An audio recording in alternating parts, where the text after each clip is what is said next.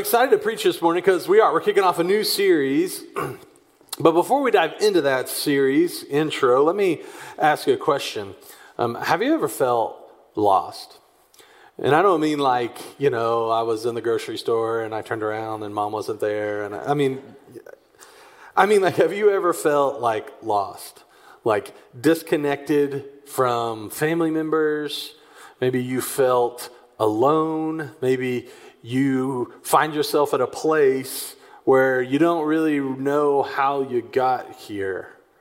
Feels like the world's caving in and crashing in. That kind of lost, disconnected. Have you ever felt that way?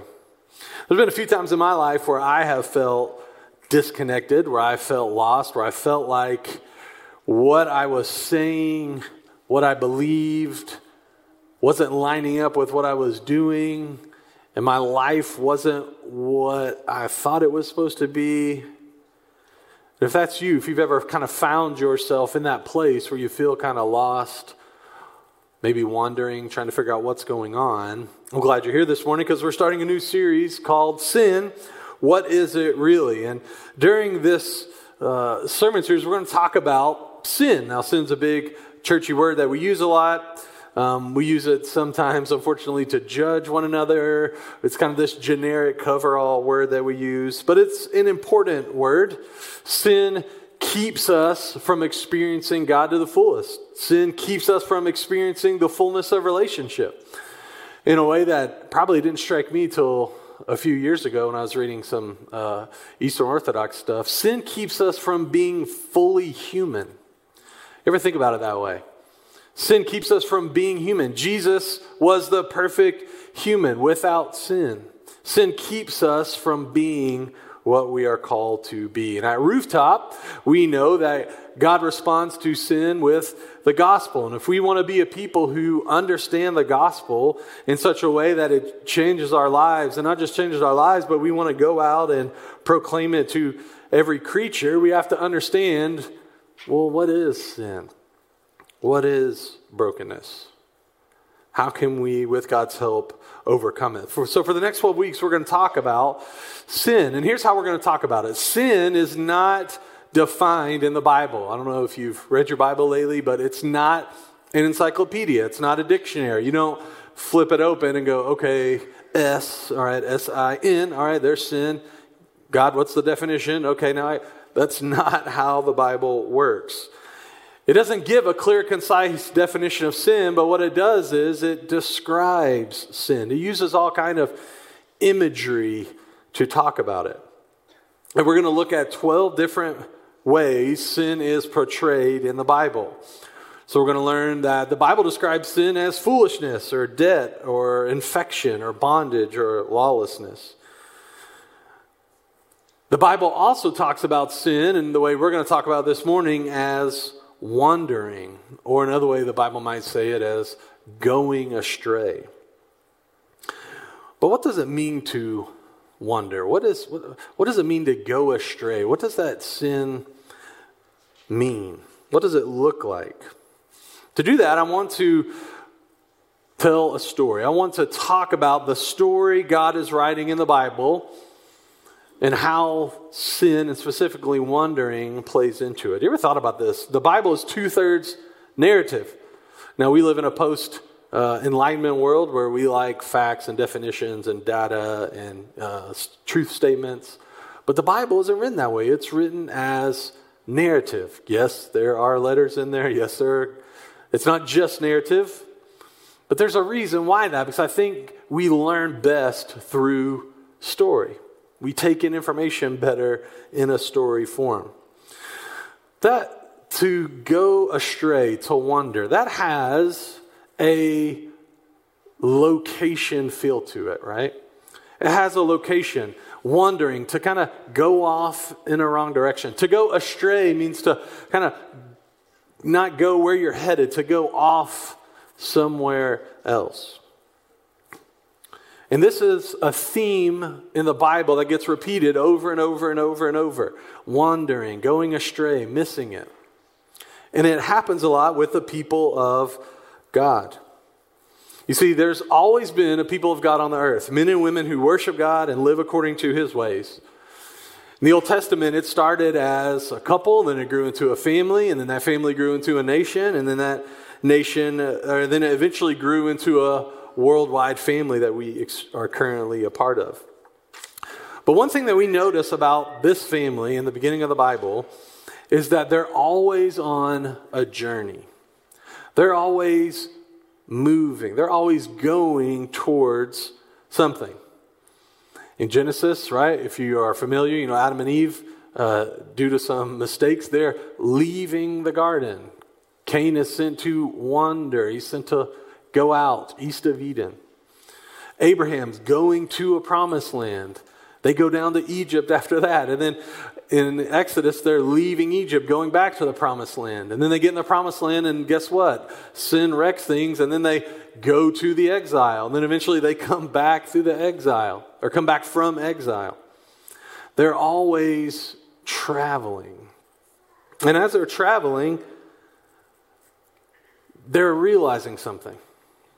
They're realizing the brokenness of the world around them. In fact, a lot of the wandering and traveling is to overcome this brokenness. And what God is telling them in their travels and what they recognize is that this entire world is broken because of sin. One of the easiest ways I found to talk to somebody about Jesus is this. Do you think the world is in a good place right now? Do you think everything just feels right? 95% of people will say no. It seems like there's something broken. Maybe they can't put a finger on it. Maybe they can't explain it. But there's a sense that it's just not right. And what the people of God would realize is that sin had infected the very ground they walked on. It had broken their relationships. Is it hard to be in a relationship with anyone? Yes. The family realized that as they were traveling. And then they realized that sin had even broken them as people. They were divided and fractured even in themselves. But as they traveled and as they encountered all this brokenness, God was with them. He was traveling with them, and he was telling them, we're going to change this world. We're going to overcome all of this brokenness.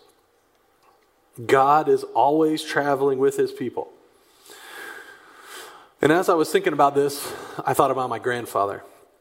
I don't know if any of you have ever learned how to drive, but my grandfather he taught me.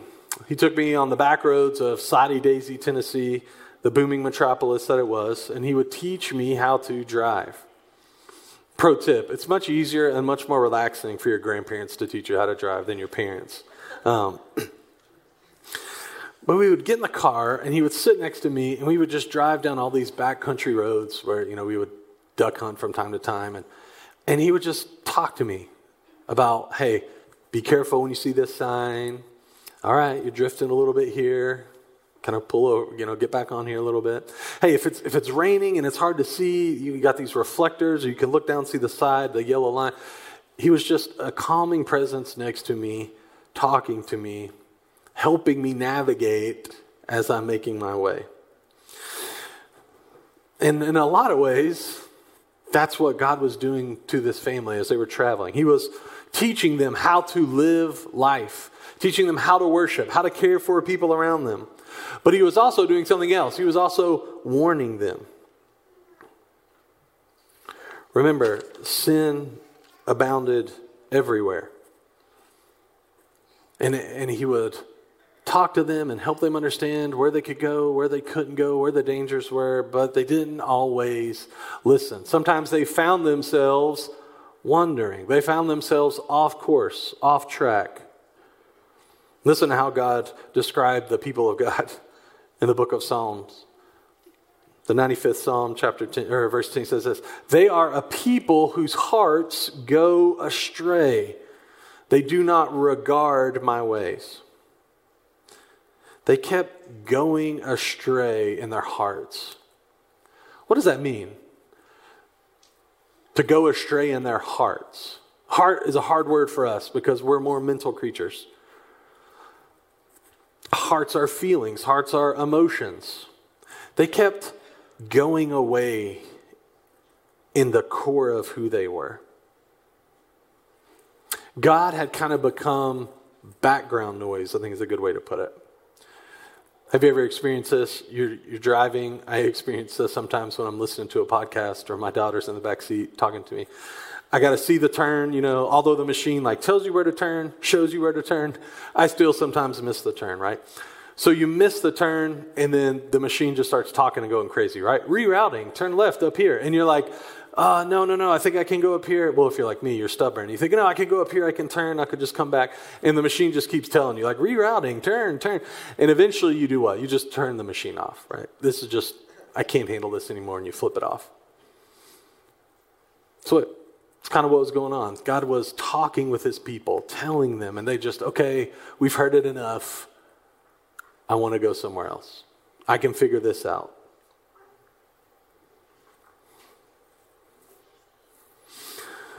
Now, why would they do that?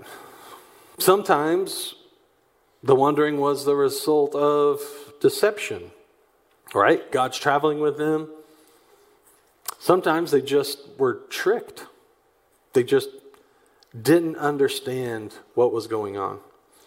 In Ezekiel chapter 7, verse 19, God describes the traveling people this way. He says, they shall fling their silver into the streets. Their gold shall be treated as unclean. Their silver and gold cannot save them on the day of the Lord, of the wrath of the Lord.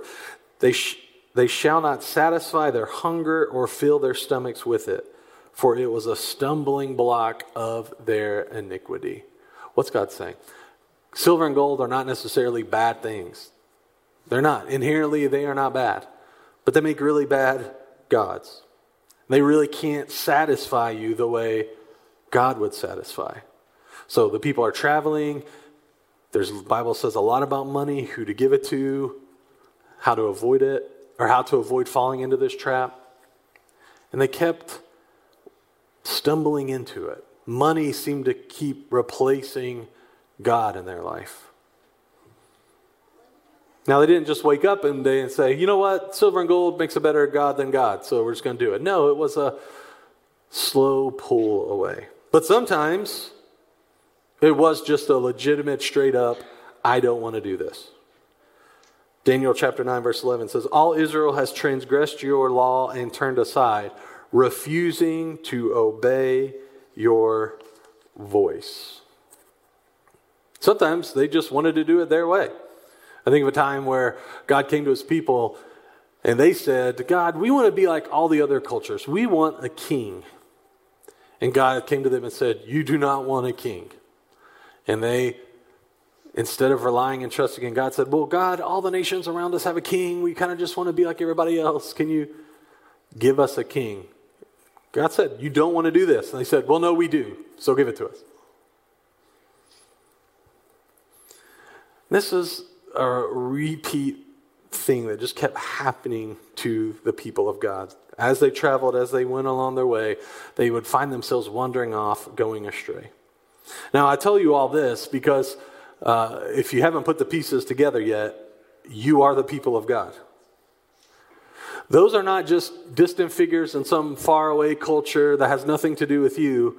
That's your family story.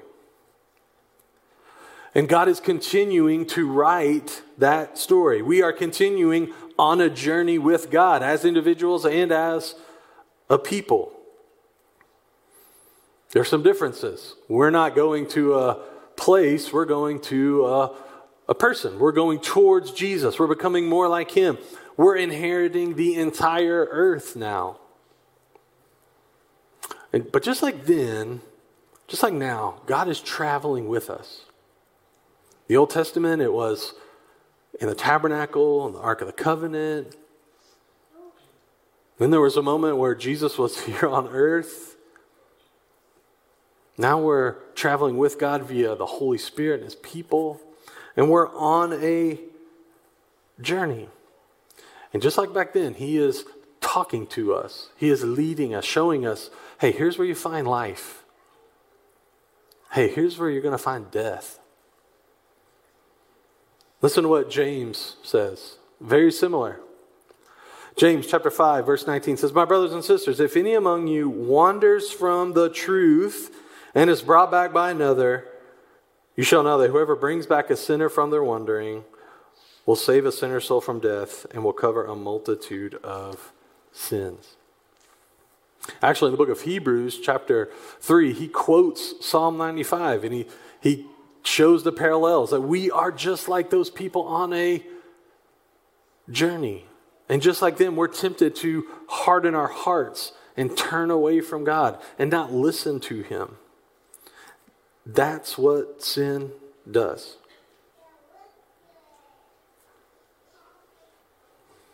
That's what sin does.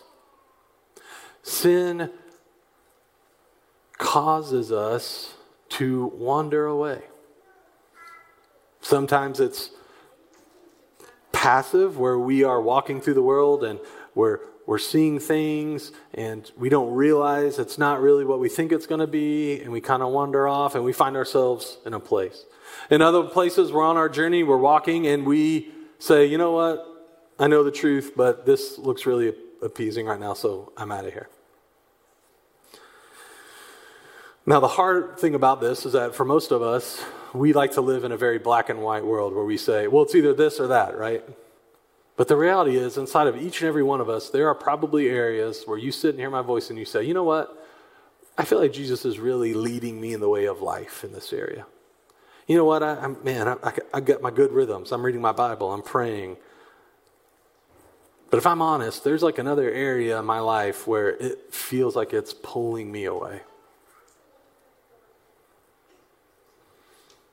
That's what sin does. It makes us feel scattered and split inside of our very selves.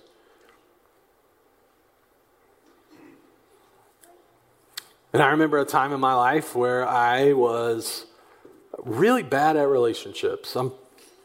I hope I'm better than I was.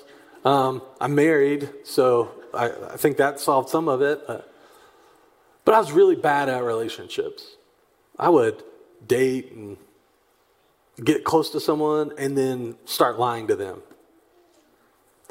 Would never really want to commit. Would never really want to show who I really was. I was scared. I was frightened. It just was a pattern in my life. Just sin and brokenness inside of relationships. Over and over and over. And it wasn't until there was a moment of facing it and realizing it and coming to some realizations about myself that, you know what, in this area of my life, I do not listen to Jesus. In this area of my life, because of broken things that have happened to me in the past, and because of my own selfish decisions, this has really broken me. And I do not honor and follow Jesus in this area.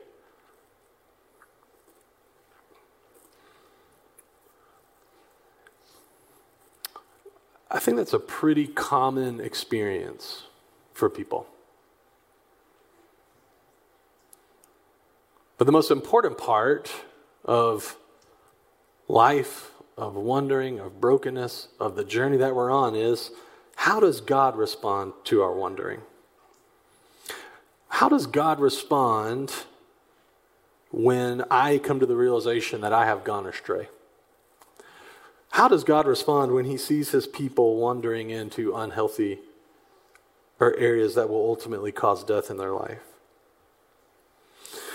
Well, this is what the Bible didn't do. The Bible didn't say, all right, turn to chapter 8, and I'm going to give you a paper on what God does when people go. No, He gave them a story. He told them 3 different parables in Luke 15.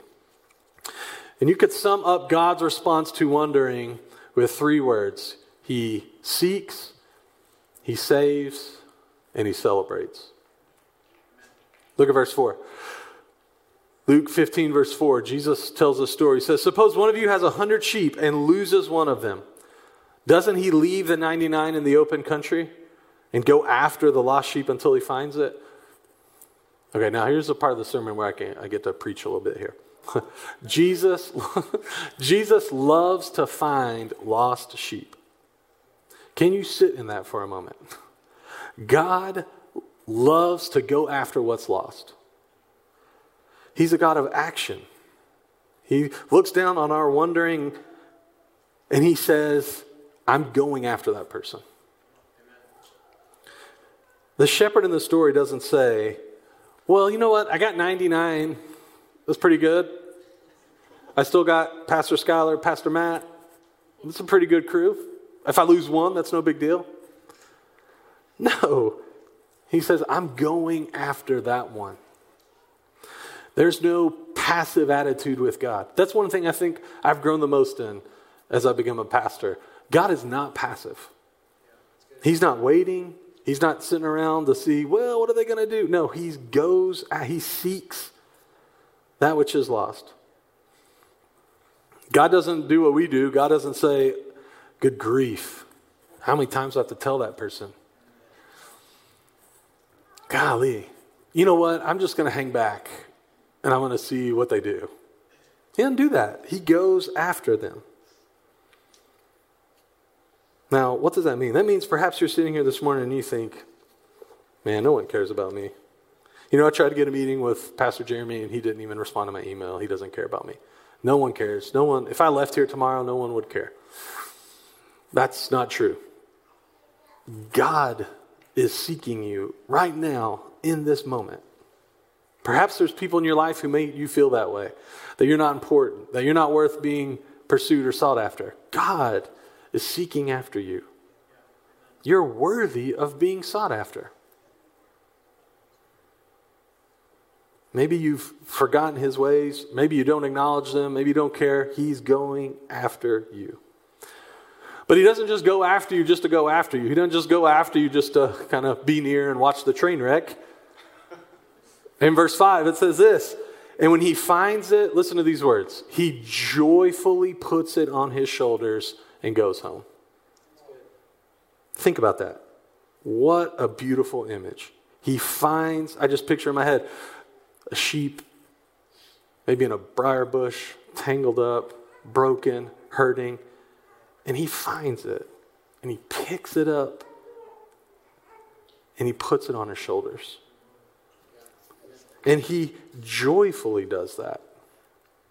I think sometimes we think God just has to do things, right? We're like, well, I repent, so I guess he has to do it, right? I did the thing. No, he joyfully goes after those who wander. And I'm going to continue to berate myself here. I'm not as good as God in this area.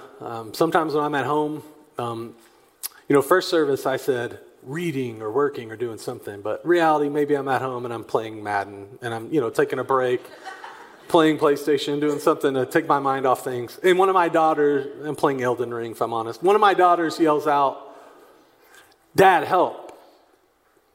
Or I hear them upstairs, I can tell they're in the bar stools that we tell them not to get into, right? And they yell, "Help," or "Dad, can you help me do this?" And I just respond, I'm frustrated, right? And then I go into the room and I'm like, oh, how many times have I told you this? That just sucks. Imagine being lost. Imagine being scared, crying out to your dad, and he walks in the room and makes you feel like you're a burden. That's not what God does.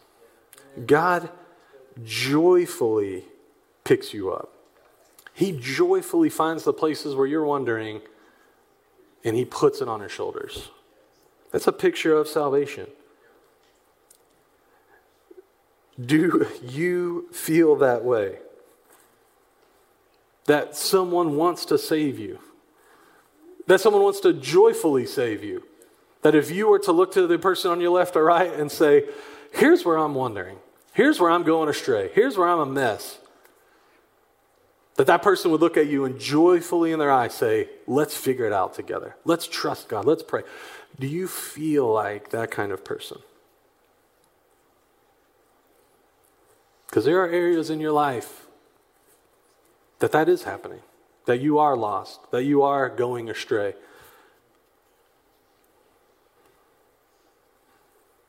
Now God doesn't, as incredible as that is, right? God seeks, God saves, he picks you up and carries you. But he doesn't stop there, he celebrates. Verse 6, and when he comes home, so he picks up the sheep on his shoulders, joyfully carries it home. He calls his friends and neighbors and says, rejoice with me, for I found my sheep that was lost. Now this makes sense, right? Joyful people celebrate with other people. We've experienced this from time to time, right? Something good happens. We want to tell other people about it. There's this communal aspect of God. He seeks the wandering, broken parts of our lives. Maybe if you're a not Christian, you're here for the first time. He wants to save you in this moment. Maybe you are a Christian. He seeks those broken areas of your life. He joyfully heals them. He joyfully saves them. And then he wants to celebrate it. Once again, I ask you this morning, do you feel like a person worth celebrating? Do you feel like you are a person that if you told the broken, ugly parts of your life to, people would want to celebrate you? If you've been in the world for more, if you're older than, 3, you know that that's not true. You know that our world does not celebrate brokenness. But God does.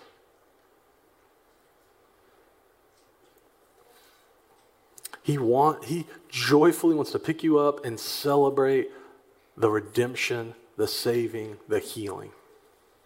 He wants to celebrate that with other people. He wants to celebrate you. But there is something that comes before this, and it's surrender.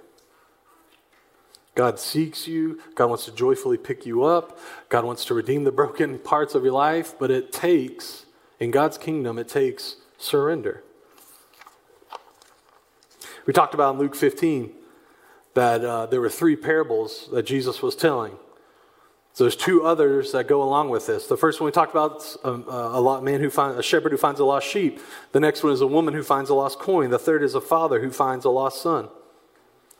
A lost sheep, a lost coin, a lost son. What do those have in common? Well, the coin's an inanimate object, so it doesn't work all the way. But the sheep and the son, they surrender.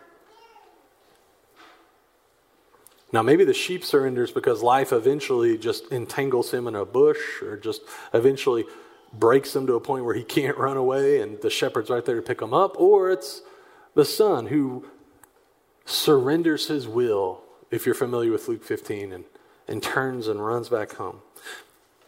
Surrender is a hard word. It's not something we often celebrate. Because in our world, people who surrender, what happens? Well, we're unfortunately watching Ukraine right now. We're watching a war. If they were to surrender, what would happen? They would get trampled on.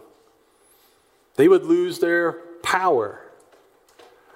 Maybe they would lose relationships. Or probably the most important thing to us in the West, people who surrender lose their personal agency. They lose free will. They lose the ability to call the shots. That scares us. But in God's kingdom, on the other side of surrender is being found, being saved, joy, celebration. That's on the other side of surrender.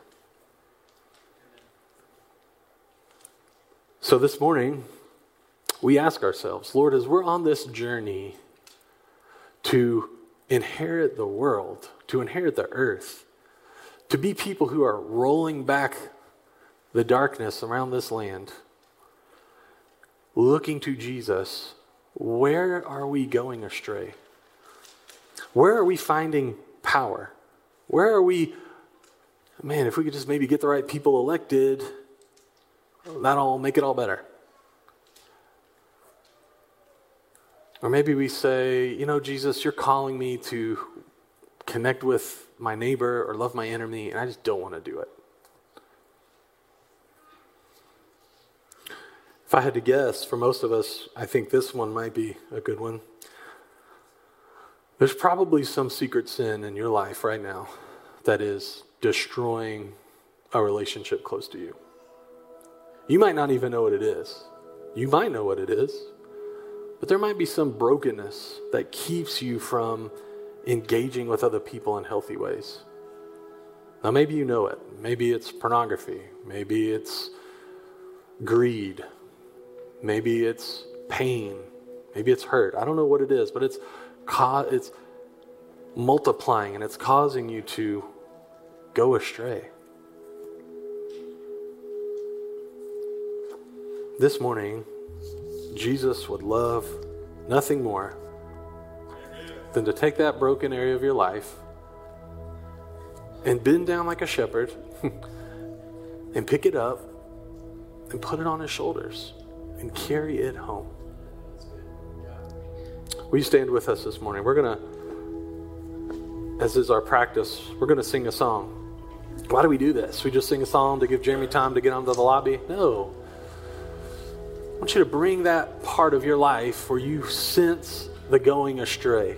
You sense the brokenness. And I want you to pray. You don't have to pray out loud. You can just, in your heart, talk to God. Lord, I am weak. I am broken. I need help. And then we're going to sing a song. And that song is a way that we can say words that we can't put them together in our mouths. So we're going to sing a song. Before we do that, let me pray. Holy Spirit, in this moment, you want to do some shepherding. In this moment, you want to gently tap us on the shoulder. You want to put your finger right on that wound, right on that part that's going astray, and you want to say, can I pick this up? Lord, make us brave. Make us brave enough to surrender. As we sing this song, Lord, would you put that picture in our head of us giving away those broken parts, us being scooped up by God.